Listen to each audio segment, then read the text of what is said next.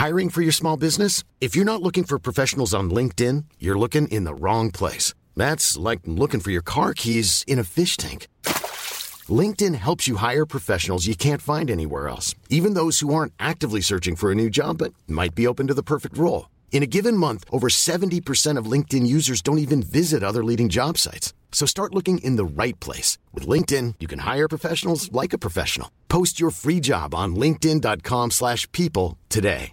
When you're ready to pop the question, the last thing you want to do is second-guess the ring. At BlueNile.com, you can design a one-of-a-kind ring with the ease and convenience of shopping online. Choose your diamond and setting. When you find the one, you'll get it delivered right to your door. Go to BlueNile.com and use promo code LISTEN to get $50 off your purchase of $500 or more. That's code LISTEN at BlueNile.com for $50 off your purchase.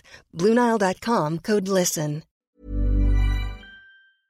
That's fucking delightful. Hello everyone and welcome to another episode of the Roker Report podcast in association with the Sunderland Community Soup Kitchen. It's Gaz back after Sunderland's 3-1 victory at the Stadium of Light over Norwich City. We're back to winning ways after 3 head-scratching defeats, I'm going to call them. We got back to winning ways with a nice comfortable one at the Stadium of Light against a team who are in limbo, and we took advantage of that, and that's not normally a Sunderland thing to do, so it was nice to get back to winning ways. And joining me as always to chat about it is Chris. Hiya, mate. Yes, it's nice to talk about a win, isn't it? It is, like you said, yes. It's a weird 3 games. Yeah, well, I texted you kind of before the game and said if we're talking about a 4th successive defeat, I might just shoot myself or something to avoid doing this podcast, but I didn't need to because we're here talking about a win. For a while there, though, I was a little bit worried that it might be another defeat we were talking about, but Sunderland actually turned up, didn't they? And even before conceding a goal, we were pretty good.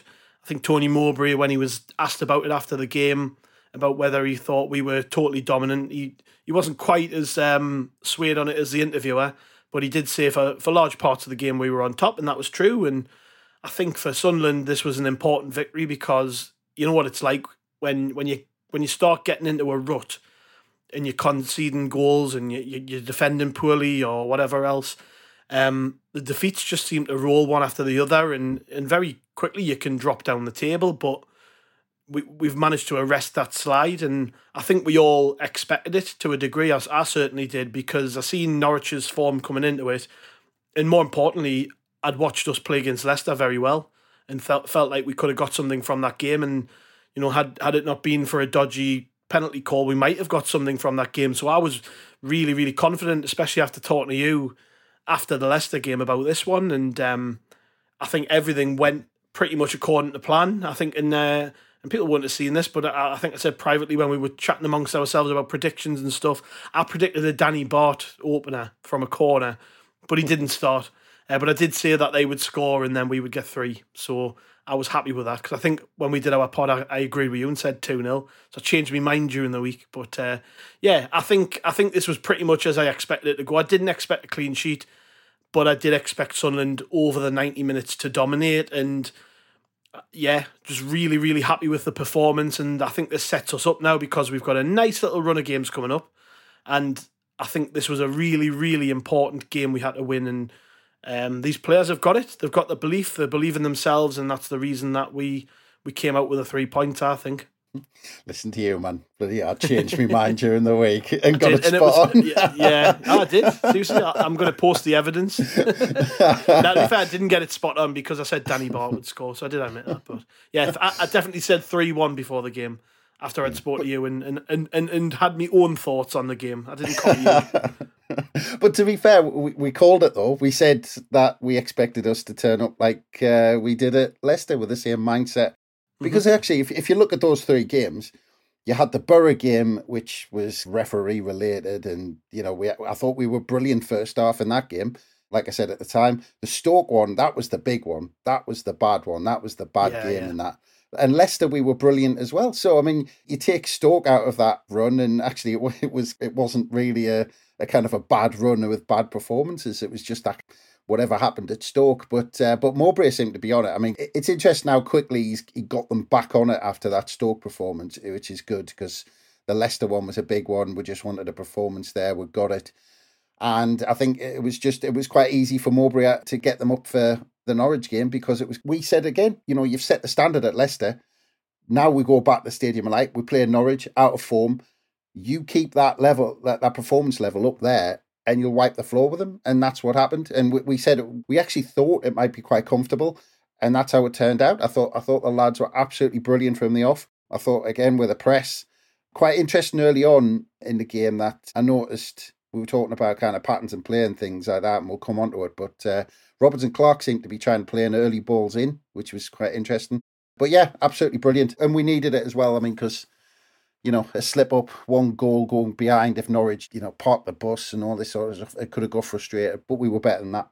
Yeah, and we were better than them. I thought they were very disappointing. I mean, you look at their team. They were awful. And we were talking just before we started recording. I mean, I went through the team when it was announced. And you look at it and on paper, that's a pretty solid championship team with a sprinkling of quality in there. Ben Gibson's a decent championship centre-half. He's been around the block now. I think they paid a lot of money for him at one point.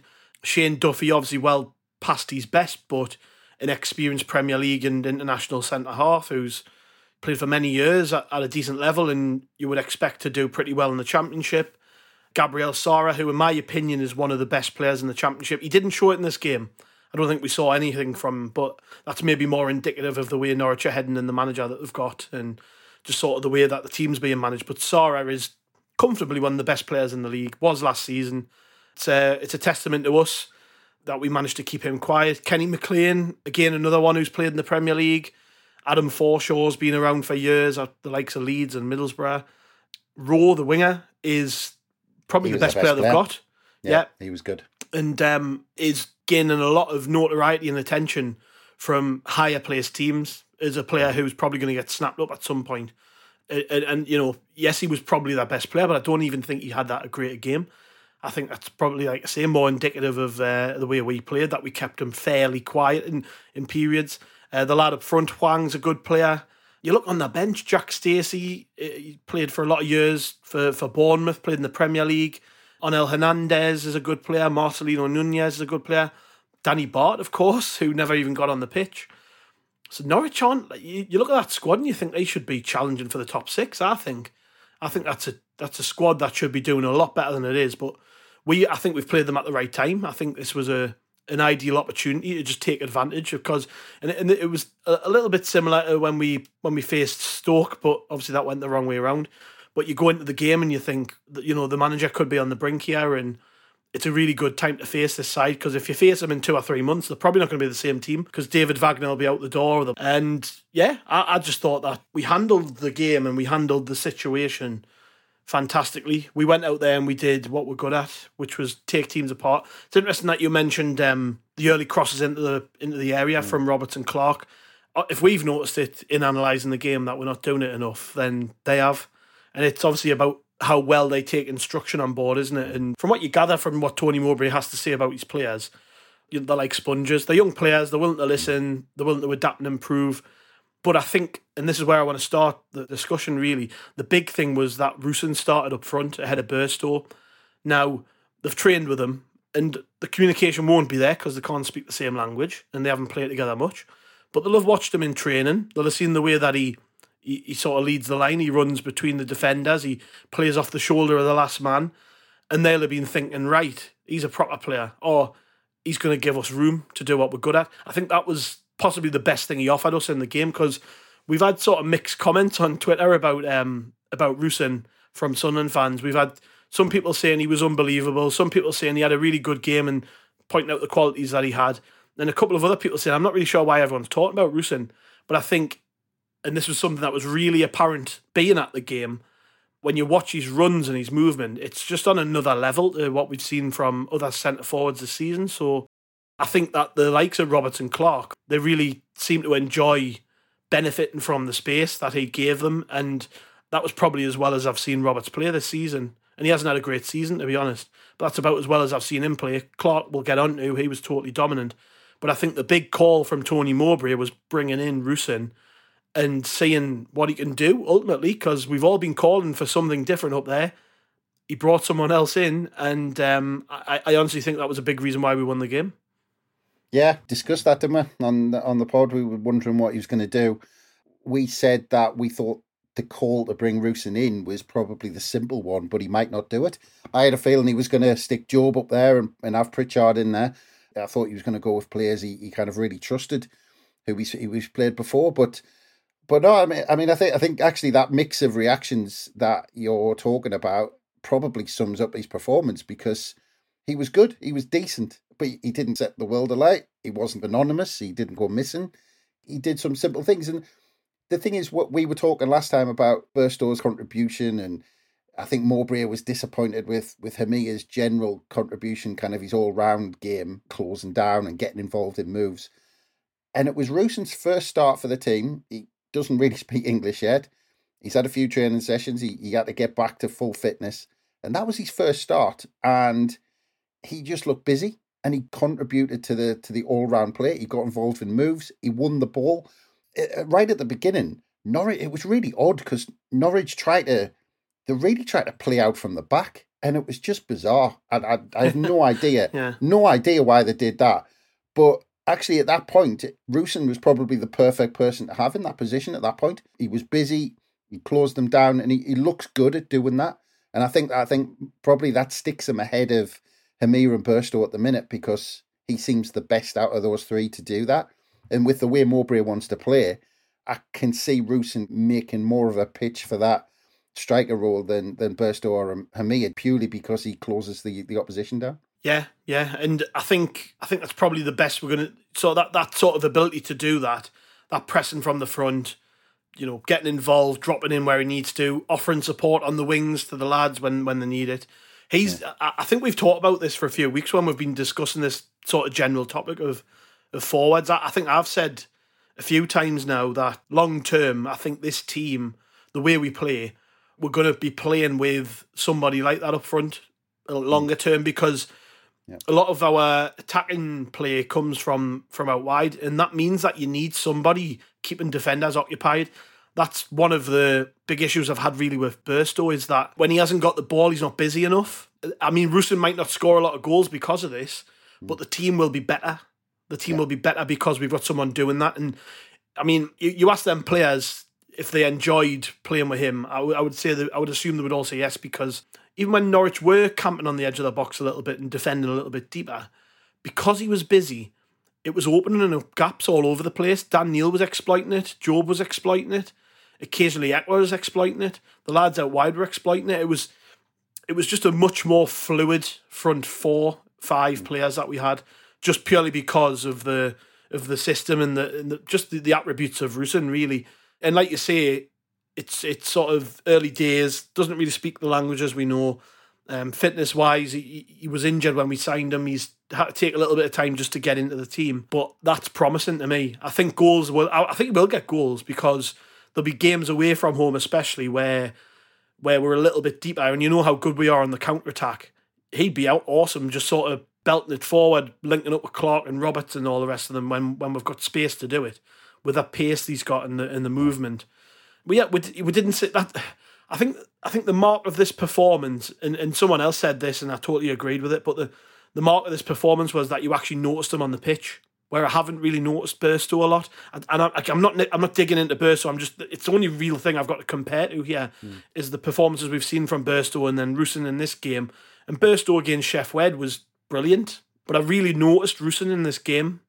And I'm just excited to see where it goes from here. It sounds like he's impressed Mowbray. It sounds like he's going to get more games, and that's what you want. You want to see him get a run. I don't want him coming back out the team after a game, putting somebody else in. We need to see the lad giving a go.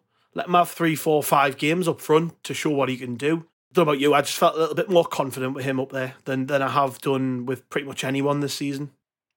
Yeah. And the other aspect of the game where you noticed him most, because I think the main one was the fact that he closed them down and he was busy. And whenever they had the ball, like I said, he was all over them. But the other one was stretching the play, which is something we've needed. I mean, that was one of the things Ross Stewart was really good at. He made runs down the line, right down the middle, wherever it was on the pitch, but he ran towards the opposition's goal and he stretched the pitch for us. And you saw there was a few times we played the ball more direct than we've done all season. But what it did, it got us 30, 40 yards up the pitch quickly. And we could start a move from the final third of the pitch rather than the halfway line and kind of try and move up slowly where Norwich whoever the opposition is, have already got their defensive kind of set up in place when we're bringing the ball up forward. If we get the ball up forward, which we did quicker, which we did, like I said, when Ross Stewart was in the team, we used to do quite a lot. But Rusyn did that. He stretched them. He looked for balls down the line. He looked for balls over the top. He was on the last shoulder.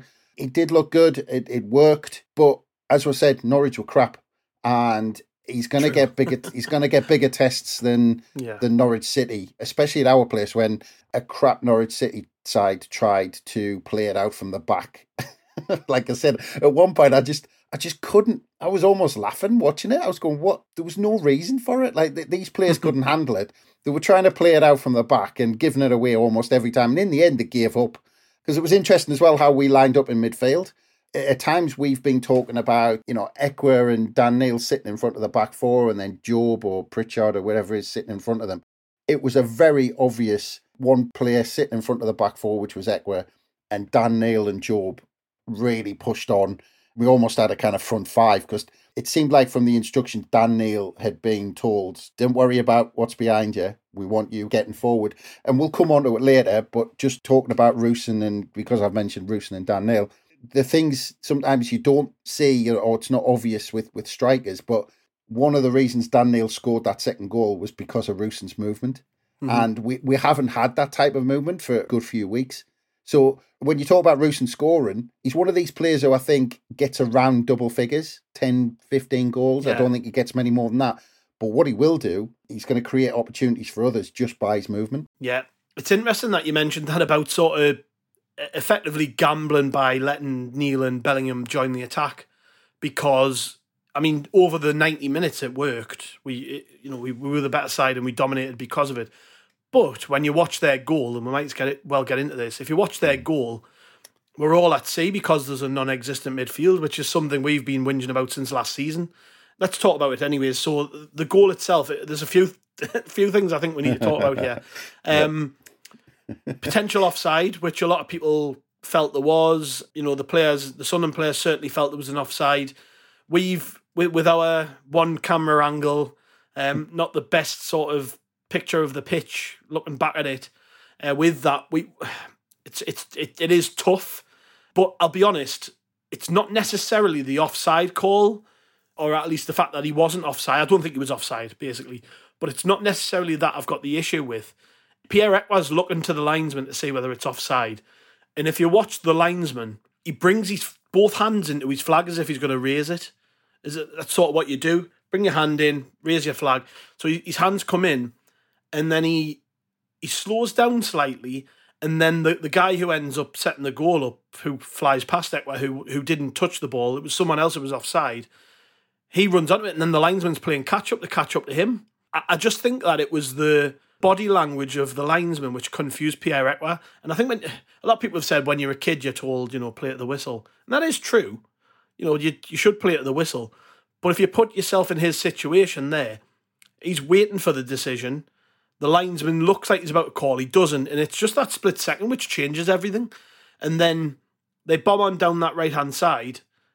Ekwa, in my opinion, should clear the ball the second chance he gets. He's right out on the touchline. All he's got to do is go through his man and win the ball. Might get booked for it, but it kills the attack dead, doesn't it? But I think he's still a bit confused as to what's going on. I think Mowbray called it switching off, which is probably more accurate. They get it across, and it's actually a lovely finish from Hwang to put Norwich ahead.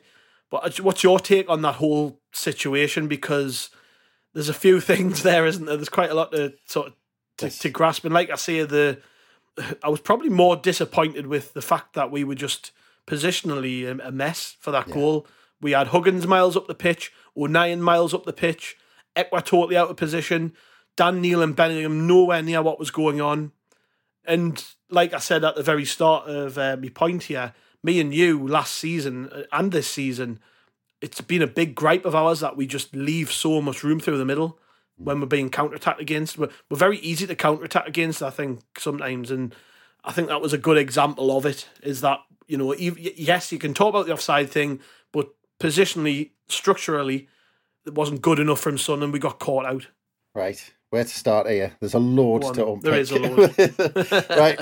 So for me, the midfield wasn't necessarily the biggest issue, but okay, it might have been an element of it. But I want to start with Job trying to flick, which he didn't really need to try. Yes, yes. Keep the ball, keep possession of the football. All right, it looks great and all this sort of stuff, but I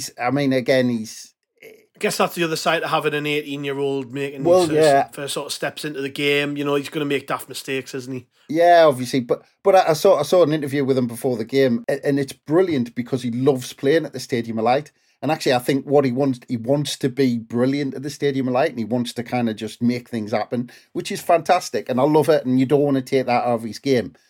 But there's situations on the pitch he's going to learn that you sometimes just don't do it. When you're committing that many players forward, you've got to be careful because teams are going to catch you on the break. So that's where it all started. And like I said, I don't think necessarily the positioning of the midfield, because if you look, Dan Neil and Job committed themselves. They've pushed forward, which we want them to do. Ekwa, for a defensive midfielder, was actually positioned really well. You've called it where I think the problem was Huggins was committed to. Well, I don't think it was a bad thing that Huggins was actually up the pitch. I think the problem was what Ballard, O'Nien and Hume was doing. Yeah. O'Nien was on the right-hand side, almost in the full-back position. So Hume pushed across, and Hume was almost that second centre-half. And what seemingly happened was Ballard stepped out to try and play offside, and he left Trey Hume in behind him. So Trey Hume was the last man. So because it all happened so quickly, the defensive setup wasn't there. I don't think Ballard really knew what was behind him. He tried to play offside. He stepped out. And then we get onto the offside or the not offside. I've slowed it down as much as I possibly can, try to see if it was offside or not, which probably tells a story. And I'm going on the side of that. The player was actually onside. And I'm not talking about the second runner. I'm talking about the first one. But even if he was off, you're talking about millimeters. It was tight. It was a tight call. And then the ball got played down the line, and you almost heard the crowd all shout, "Oh, offside," which then I think kind of made the linesman a bit twitchy. But honestly, I think you take that out of the equation. You're talking about Ekwa waiting for a decision. Why should players? You don't wait for a decision. You clear everything out. You just deal with it. The ball's there to be won. Some players, even if you hear a whistle, still do it just in case. You know what I mean? And the thing is, if we've learnt one lesson from the last, 18 months or forever, that you can't trust officials. You can't trust them to blow a whistle. For Ekwa to be even looking at the linesman, because whatever the linesman's doing, it's got nothing to do with Ekwa. He's got his job to do. And I'm talking about Ekwa. Ekwa's got a job to do. He's that defensive midfielder. The ball's there. He's in a position where he can clear it or just commit a foul or do whatever. Do something. That's your job. Forget about what the linesman's doing. Like, he might be twitching. He might be kind of, I don't know, he might have fallen over for all you know. It doesn't matter. You crack on with your job.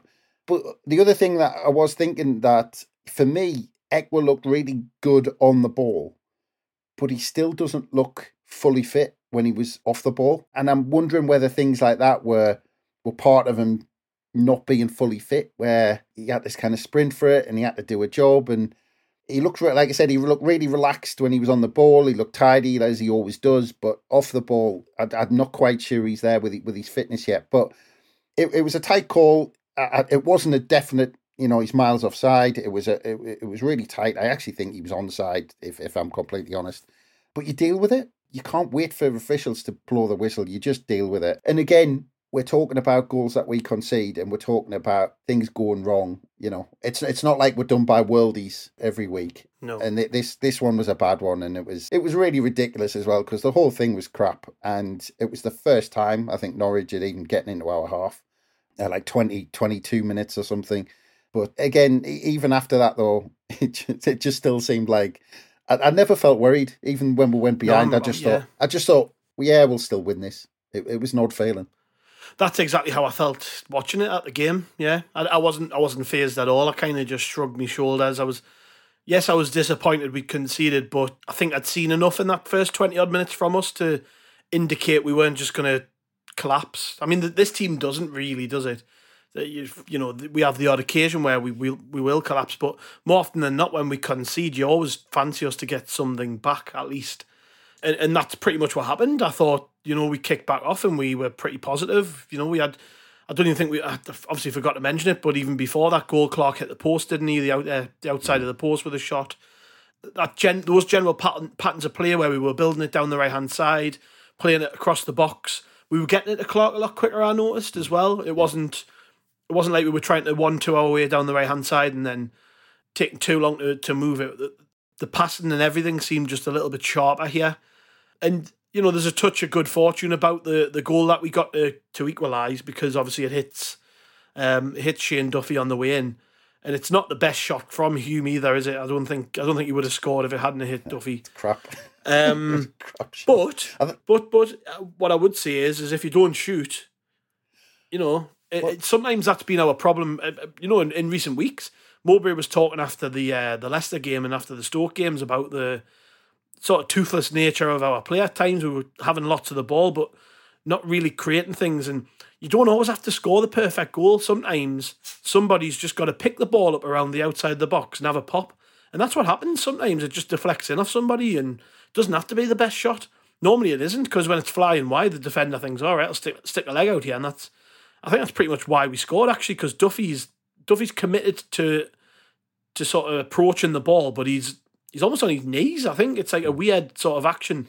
I think that's like it's like when I try to, when I get down and sit on the floor with a Ben and I try to stand back up, that sort of, everything creaks in your body. It was that sort of motion, wasn't it, from him? And it goes in, and like I say, it was a pretty ugly goal. I mean, you can tell by the way Hume celebrated it. He wasn't exactly impressed himself. He was just happy that we scored. But I would use this as a big example of the players actually coming away from it if I was Mowbray. Just say, what it is, sometimes do what he just did. When you've got the ball around the box and there's a little bit of space opening up in front of you, have a pop. They might not always go in, it might deflect, it might rattle into someone's path. The keeper might palm it into your path. When you need a goal, don't be scared to just do things like that. It might come off, it might not. But I would rather see us do that 3 or 4 times in a game than just play it around the box and not shoot. Timing is everything. 37th minute of the game. Yeah. It meant that, we were going to go into the back end of the half with our tails up and a bit of an advantage. And like I say, all because Hume really would just had the balls to take a shot on, which I think is commendable. Yeah. I honestly think it's slightly debatable whether he tried to whip across to the back post. It was kind of, because he hit it it was weird. If it was a shot, it was a strange way to... He is a right back though, isn't he? That's finishing's not his forte. But as he said, I mean, I think actually the best that kind of span out of where we started with the discussion about the start of the game with Clark and Roberts giving it quickly, because we talked about the Leicester and Stoke game where Clark and Roberts were just hanging onto the ball for too long and they ended up losing the ball essentially and kind of giving away possession. And you could see from the off that they've clearly had a word with Clark and Roberts to say, have an end product, release the ball at the right time, because Roberts was, especially Roberts, was doing that. And this actually came from that, because I think in the last couple of weeks, Roberts would have tried to cut back and try to take the full back on again, because he kind of beat him, and then I think he had to stretch for it, and then he ended up just passing it to Hume. But I think in the last couple of weeks, I don't think he would have played that pass.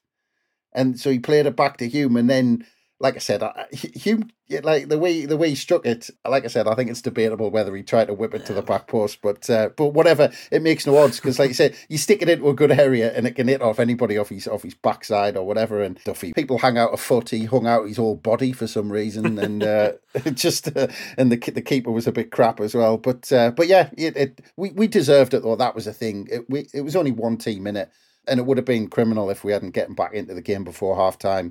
Again, I think you're right, that not only teaches us a bit of a lesson about Hume kind of taking a gamble, but Roberts as well, releasing the ball at the right time and giving someone else an opportunity to create something. Absolutely. And like I said, the timing of the goal was great, because it was close to half time, but not close enough where we were like thinking, right, okay, let's get in now, ones each. We still had I think it was like 8 minutes of normal time and then whatever was going to get added on. So we played well up until they scored. We played well after they scored. We got a goal, and then we had 10, 12, 13 minutes or whatever with all the add-ons and all the rest of it to crack on and keep going and keep the pace up. And, the way we play, we want to just keep scoring goals, and that's virtually what happened. We just kept going at them, and it was a bit of magic from Jack Clarke, which got us the second goal. That Jack Clarke was missing against Stoke, didn't play so well against Borough, but that version of Jack Clarke, which we saw in this game, that's the one which is getting all the plaudits and the headlines and everyone's talking about him, because when you see him do that, I keep coming back to this thing that you said about just having that one trick that no one can stop, but it's true, because he's gangly, and he's sort of he's got quite long legs, hasn't he, for a winger, but he's got a fantastic touch, and he's really good at using his arms. So combine all those physical attributes with the fact that he's quick and tricky, and he's got finesse and all the rest of it. It makes him really difficult sometimes to defend against, and I don't think they knew what to do with him. He was just sort of skipping around them, wasn't he? And in the end, he got himself into a good position, and he could have had a shot. Actually, he wasn't badly positioned for a shot if he'd wanted it. But Dan Neil had already pointed the way he wanted the ball a couple of seconds before Clarke had even finished his run off, and Dan Neil made a proper striker's run. Really, that's the type of thing you want to be showing the young forwards. We've got the likes of Hemia and Burstow and Mayenda and all the rest of them, and saying, look at that, starting deep, making a run, getting into a good position, relying on his teammates and trusting them. Made a fantastic run, but the finish was lush. It was absolutely gorgeous. That flick, he passes the ball like that sometimes, where he just sort of flicks it over people's feet, and knowing there's 50-50s and the ball drops and someone's charging at him, and he'll just make them look daft by flicking it over them. I've seen him do that loads of times, but I've never seen him do that to a goalkeeper, where he sort of sits them down and just lifts it slightly over them, timing it perfectly. And it was a gorgeous goal, just a lovely goal. Another one to add to the highlight reel for Sunderland under Mowbray, because not many teams can do that. Not many teams have the players with the ability to do that in the Championship either. It's sort of goal you see in the Premier League and in the top divisions across Europe, but not often in the Championship. Yet we've got players who can make it look very easy to do something which is actually very, very difficult to do. Yeah, this was a brilliant goal. I love this goal. It said a lot about our team, this goal. But the Jack Clarke that you're describing, though, the one that turned out against Norwich, this is the one we've got to kind of keep stum about and hide. Impossible, because it's not even. Yeah. It's not even Sunderland fans who are doing the talking. Yeah. I go on even now after games. I'm going onto Twitter and all the sort of prominent accounts to cover the EFL. The love Clarke. Whenever he does anything, they're sort of like, look how good Jack Clarke is, and it's hard to keep him under wraps, unfortunately, given what he's up to. Yeah. Well, let's keep promoting the one that turned out against Stoke and say that's what he's like every week. But you know what? Jack Clarke reminds me a little bit when he's on the ball, because he's so relaxed on the ball, and he's so, like you said, he's a slightly gangly and but he just looks so calm on the ball, and he's eyeing up the defender. He makes, he reminds me a lot of, and I don't think he's in his class yet, although he's got time on his side, but he reminds me of Chris Waddle. I knew you were going to say that. Did you? Yes, I did. I've never said it before, but yeah. No, I knew who you were picturing. Either that or Alan Johnson, maybe. I was just thinking of somebody. Johnson was more tricky, and I think he was just a bit smaller, but his style just reminds me of Chris Waddle a little bit. The way that, like, how relaxed he is on the ball, and how he beats people as well. Is his run to beat 2 or 3. It was typical Jack Clarke. We see it. I was about to say we see it often, but we're supposed to be keeping stum about that. I forgot already. But the other thing, I'm going to disagree with you on the Dan Neil thing when you said that was a typical striker's run, because from the position I think we played him, it was almost like a typical Frank Lampard run. Running from deep, getting into the box. But what Roosen did, because Clarke cut inside, Roosen ran to the near post, so he almost ran towards Clarke, and a couple of defenders went with him, and Dan Neil just occupied that space that was left behind. And Frank Lampard, that's basically what he based his whole career on, making that run that Dan Neil did. and it was fantastic. The timing was perfect. And if you watch that the replay back of the goal, I counted 7 Norwich players in the box defending, and only Roosen, who ran to the front post, and Dan Neil, who made the run, just ran completely through them. And the ball was so good that it just split 7 players, took them all out of the game. And Dan Neil, and his run was so well timed. He ran onto the ball, perfect. Just, he had, the ball was perfect, the run was perfect, and he had the perfect amount of time to do what he did and flick it past the keeper. Unbelievable finish. And this is what, we've been talking about, Dan Neil kind of progressing and becoming, the player that we think he can be. And at times, I think we've stunted his progression a little bit because, especially with Corey Evans last season, he was forced to play that deeper role. And he has done a little bit this season as well, especially with Ekwa getting injured. And now you can see that run he can make and that kind of extra side to his game, which we haven't seen too much, and that he's going to add to his game. And again, just like Clark, he's going to be another one that we're going to have to keep quiet about because we're talking about Jack Clark and Dan Neil, and we have done for most of this season. They've been head and shoulders above anything that I've seen in this division in terms of individual players. I think they're fantastic. So, we should stop talking about them, really. Well, we went into half-time 2-1 up, and, you were on about how you never felt sort of worried when we went 1 down. I mean, being 2-1 up, I went into half-time and I thought, God, Norwich are shite, aren't they? They're absolutely terrible. They don't even deserve to be in the game, really. And you could tell that they were a bit panicked by the way they'd finished the first half.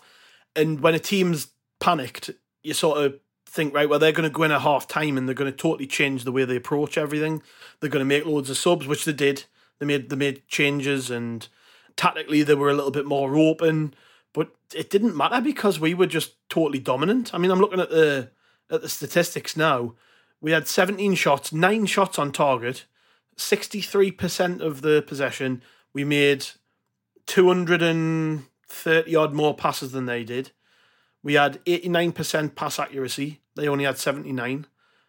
We had 7 corners. We took them all short, but we still had 7 corners. We were the better team. We coasted, really. And it was something we were talking about, I think, it might have been after QPR away or around that time, talking about just how the game management's improved when we get ahead. Like, in the past, even thinking back to sort of last season, I think when we played Norwich at home last season, I think we were ahead in that game. And then they made a couple of subs, and I just felt by the quality of player they brought on in that game. I think they brought on Cantwell and Timu Pukki, who are both good players. I felt when they did that, I think, you sort of expecting them to get back in the game, and they did. Whereas this time around, they didn't have that same sort of... I didn't fear them at all. Not that Norwich are typically a fearsome team, but I always think of them as being a good football inside and a good attacking team, and I just saw nothing from them that worried us at all, which played into our hands totally. Second half, we were just cruise control, had the ball, managed the game well. There were moments where we weren't great, but, I think overall, we had the lion's share of the ball, we had the lion's share of the possession, and they started taking more and more risks as the game went on, which is eventually how we got the third goal. But we were making changes, and it wasn't really affecting the way we played. It was actually, it was like a continuation of what had happened. Sirkin came on for Huggins and gave us that sort of width down the left-hand side. Barr came on and did what he seems to have done quite a lot of recently. Pritchard came on and gave us that assurance. Chris Rigg came on, really impressed with him, by the way. Thought he was fantastic when he came on, and just not be long before he's starting games of football. And then Hamir came on up front and actually made some decent runs and got in good positions. And he might be a bit upset he didn't score 1 or 2. And I'll get onto it when we talk about the third goal. But he's probably a bit annoyed that he didn't get a better chance to score. But our subs didn't really harm us, where I thought with Norwich, even though they brought on good players, like I went through the team before, Stacey came on, Onel Hernandez came on, Nunez came on. They weren't any better for it, where I thought we were. I thought we just sort of, we never missed a step when we made our changes. And that meant that, when they started to tire, we could take advantage. Maybe we should have took more of an advantage than we did.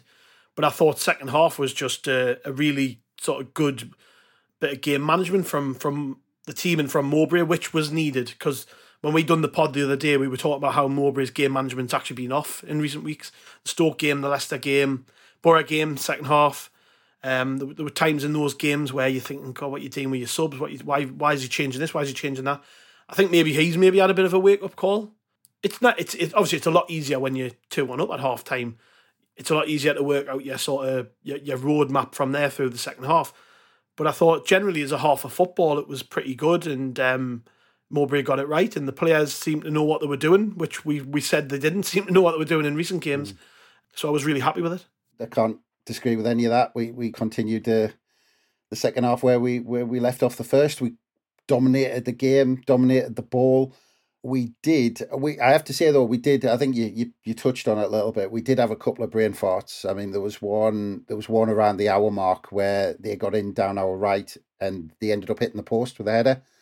Yeah, it was the outside of the post when I think it was. Yeah, but we just fell asleep down our right. They got in behind and got a ball in the box. Actually, I wanted to mention though, it was around that time Roberts got an elbow right in the face, like right on the touchline.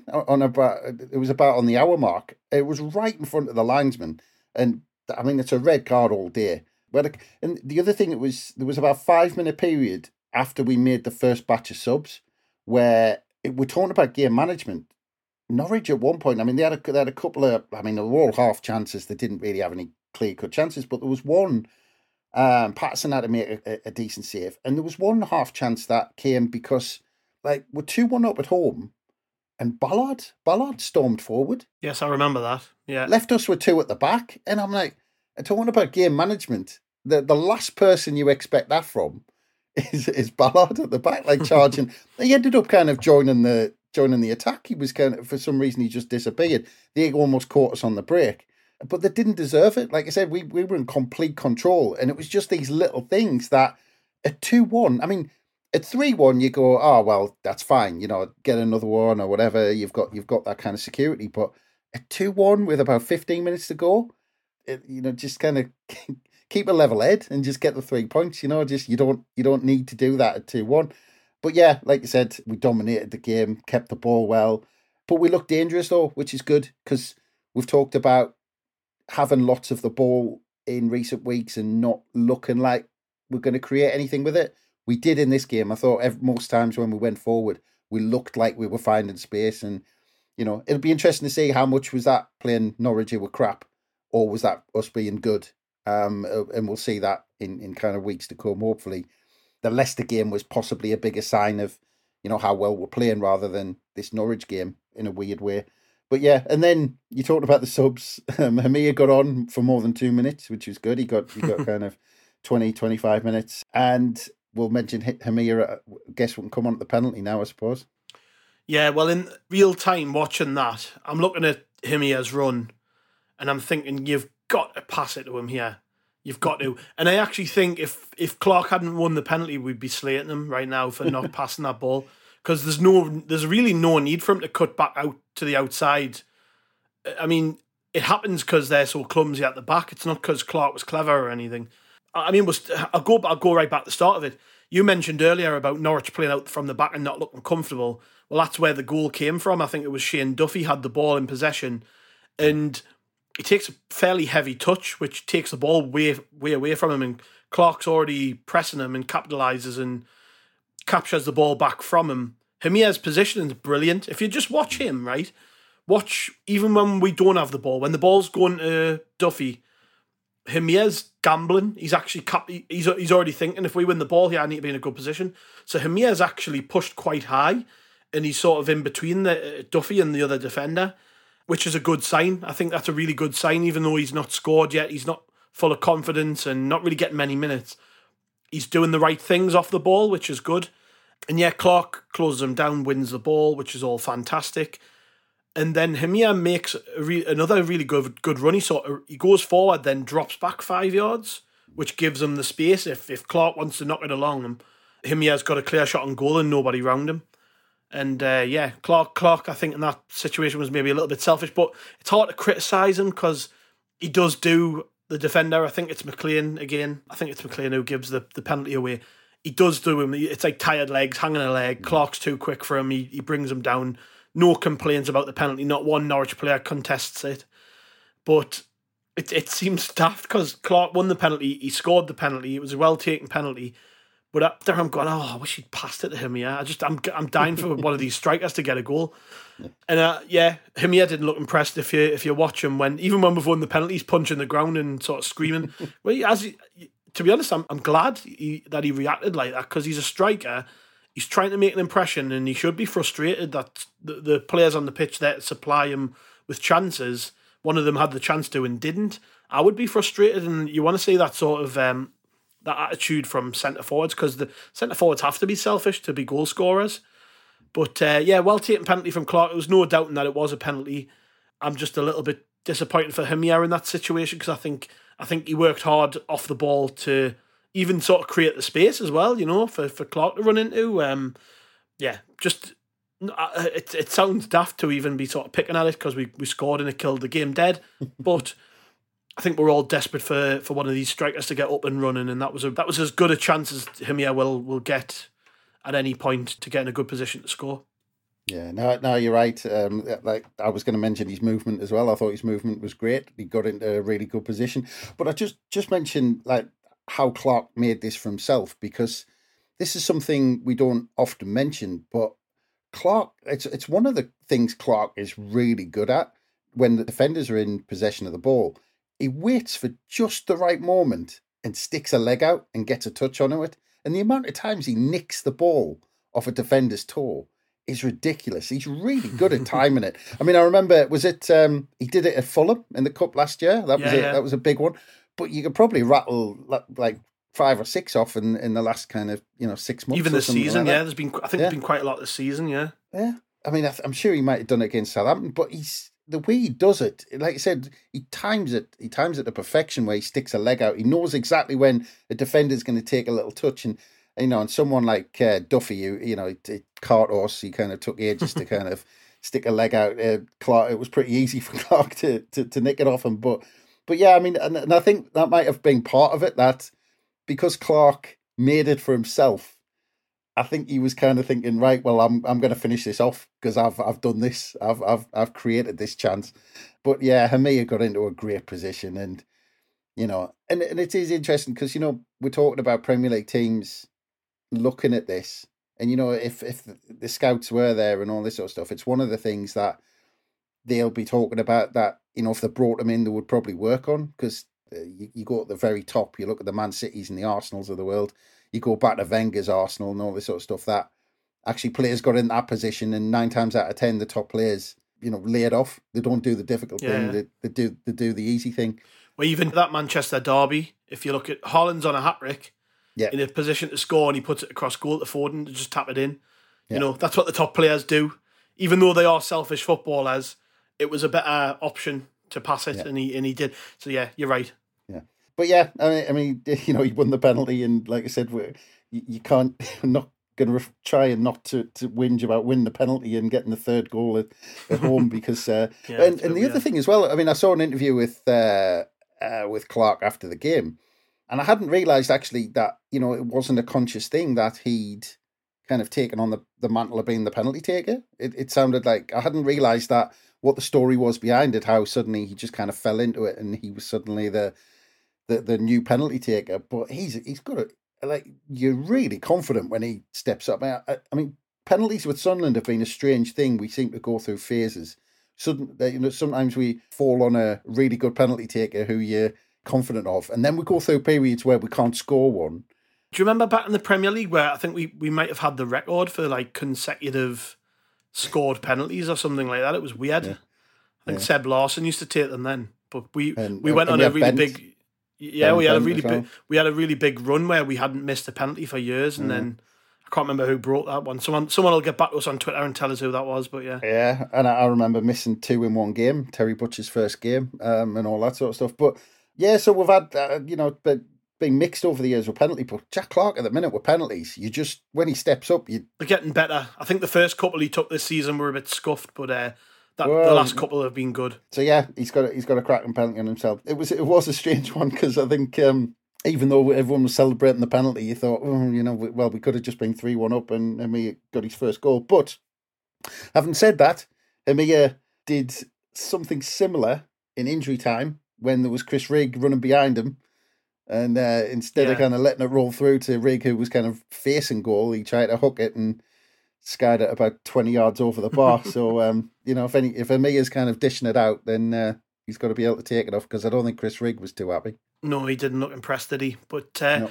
we managed to get the win and thoroughly deserved it. I mean, before we get some final thoughts on the performance, I'll do the 3-word reviews, which we've got from the Rotor Report Twitter page.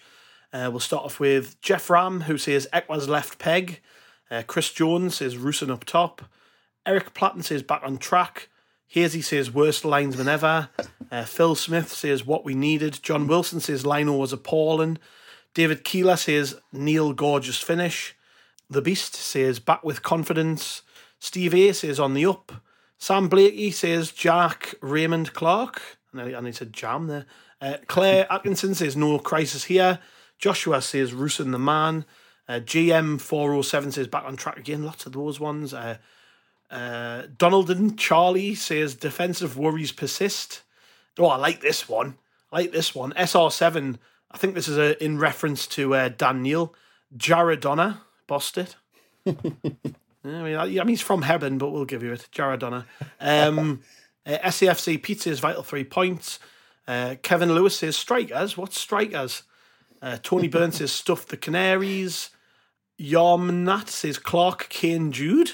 I think he's England quality. Paul Cook says on the road again. That's 4, Paul. You're the first person to do that in a while. And we thought we'd clamp right down. 3-word police. Yeah. Then 2 contrasting ones to end off on. Andy Coyle says Rusin looks good. And then Kitch says Rusin isn't fast. Isn't fast? I don't know what game you were watching there. Like, I thought you looked pretty pacey to me, but there we go. He's not lightning, but he's not slow at the same time. He looks pretty quick to me. But yeah, just some final thoughts on the result. And Chris, I mean, we've got a week till we play Swansea. We're not going to go into that because we'll do a preview on it. But like I said at the top of all this, it does set us up nicely, doesn't it, for what lies ahead? I mean, you look at the fixtures, and after this, we've got Swansea, Birmingham, Plymouth, Huddersfield, Millwall, West Brom. That's not a bad run of games, that. So getting that win was important, and doing it in a bit of style too, obviously very important as well. Yes. Well, just looking at the next game, Swansea was one of the few games last season where you can actually point to and say we weren't on it. Yeah, we were shit. we were awful in the first half at Swansea last season. So hopefully we can go there and do a bit better down there. But it was interesting to listen to Mowbray after the game. I think a big thing, and he said it straight away, the next 3 games, we've got no midweek game. So the next 3 games are Saturday. He's got plenty of time on the training pitch, which I think he wants, and I think he was desperate for. I think when we've got these new players and, the communication, and he's, we're trying to do different things, and he's trying to do tweaks.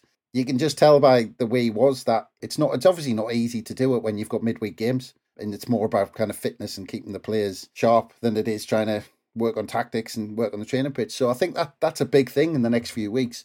And I know it sounds daft, but traveling down to Plymouth without a midweek game ahead of it, we've got like a week to prepare for that, because that long trip down there. So I think that suits us. And again, you've got the sandwich in between those 2 away games of Swansea and Plymouth. You've got the Rooney effect, but it's an early kick-off as well. I never liked. Thing is, say the Rooney effect. And I think those were the words that Mowbray used as well when he was talking about what was coming up. Yeah. But Birmingham have started horribly under him. I'd rather be playing them than Swansea next week, because they've lost their first 3 games. The fans aren't having them because they didn't want rid of the last manager. So again, just as I said before about this match being the right time to play them, fingers crossed by the time we do play Birmingham, it's the right time to play them too. Yeah, it could be, but I think what Mowbray, rather than how Birmingham are doing, I think Mowbray was more pointing to the fact it's just going to be a circus, just because it's Rooney. There'll be more focus on it. There's more kind of a bigger spotlight on it. So it's kind of more getting our players into that frame of mind. Just that you take that out the equation, and it's just like we're playing Birmingham City, and like keep all that fluff out of their mind to keep them focused. So I think it was more from that point of view. But you're right. I mean, the thing is as well that the championship table, I mentioned it in the preview for the game. I mean, I think before the game, there was something like 8 points separating third down to 21st before the game. And I think it stretched out a little bit. But it's just ridiculous. And every win has such a massive impact. I mean, we could be looking at the fact that we are, we could be now sitting 11th, 12th, something like that, rather than sitting 7th and thinking, yeah, we're in the mix. And it's just, you can drop so much, and that has such an impact mentally, whether you go, right, we've dropped down to mid-table and you've worked so hard and played so well, and then you find yourself mid-table just because the table's so tight. So every win, every point you pick up in the championship, it seems to have a massive impact on your league position. But yeah, I think the main thing was to get 3 points on the board, and the last two performances, for me, that's the most important thing, that we're getting better and we're improving, because we've said that even when we were kind of sitting third, fourth in the table, we both said that there was more to come and we were still in second gear. And I think the last two performances have showed, and it showed the players as well. Jack Clark said it after the game. He said they knew that the Stoke game wasn't good enough. They've been happy with the last two. And if we can keep getting better, and we're sitting 7th, that's got to be a good sign. And yeah, November on paper seems like a good month. Hopefully we can, but we've said it before, but hopefully we can top up. I mean, 4 games where you'd think would get a decent amount of points in. Yeah. Well, let's come back together at some point during the week and talk about Swansea. Yeah? We've got a couple of days off. It's nice not having midweeks. Like, it makes all this stuff difficult, doesn't it? It means we're trying to cram things into podcasts and all the rest of it. But at least we're doing it on the back of a win, which is, of course, lovely. So yeah, there we go. We're going to Swansea next weekend, and another difficult game. They're only 4 points behind us. They're all hard games, as Mowbray likes to point out all the time. But we'll be back with a preview for that. Quick plug for the book again. If you haven't already picked up a copy, make sure you do. SAFC 365, which is Rote Report's first ever book, is for sale. £10, 400 pages of absolute quality. You can catch that at the top of pretty much all of our articles. We've got them pinned in our social media posts. It's also, of course, hosted on the I Love Supreme website, so head across to their website and you can get that there. £10, like I say, all profit goes to Sunderland Community Soup Kitchen as part of our fundraiser this year for them, which we do at the end of each year. It all goes to a good place, so make sure you pick up a copy of that. And we'll be back with a pod ahead of Swansea, so make sure you catch us for that one. Cheers, Chris. Thanks as always, mate. No bother. Always nice after a win. Yes, and cheers to the listeners. We will see you all in a few days.